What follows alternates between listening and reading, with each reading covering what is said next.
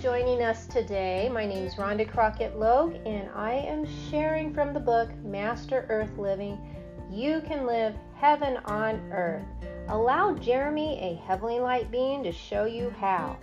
We are on chapter 19, Just Be You.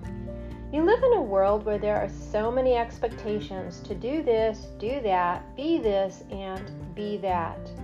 It can be a bit confusing and difficult to remember who you are when you are wearing so many different hats. Sometimes it may seem a little funny when you step back and view yourself waiting tables, sitting in a high school health class, or cleaning up after your little brother. But ask yourself, is this who I really am? Am I really this? Who am I?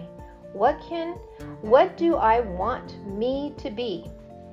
Of course, we will be involved in the mundane experiences in life, but make sure you do not lose who you really are while waiting on tables or taking care of your little brother.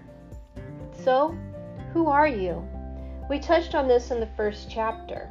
You are a spark of a higher source or God/source energy. You can create and move mountains. You are love and compassion. You are on earth to live your life as you and to be you, your authentic you, in all that you do.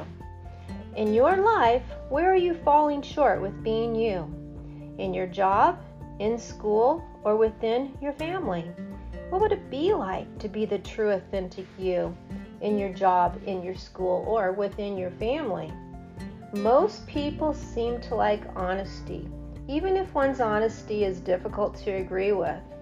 How often have you heard, at least they were being honest?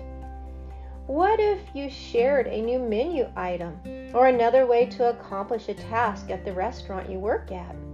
Great employers will respect the suggestions since trends are always changing and new ideas are helpful. If your suggestions are not well received, that might be a sign to walk out the door. To find an employer who respects new ideas and loves to keep up with what's always evolving. My point is, live as you, expressing you, loving who you are, and your life will be adventurous. You will attract others who respect who they are and who you are, authentic as well. They will love your talents and gifts as you will love theirs. In a world filled with individual beings living true to themselves, you will find so much pleasure, joy, and ease. It takes lots more energy to be someone you are not than to be who you truly are. And who is in for feeling joy and ease?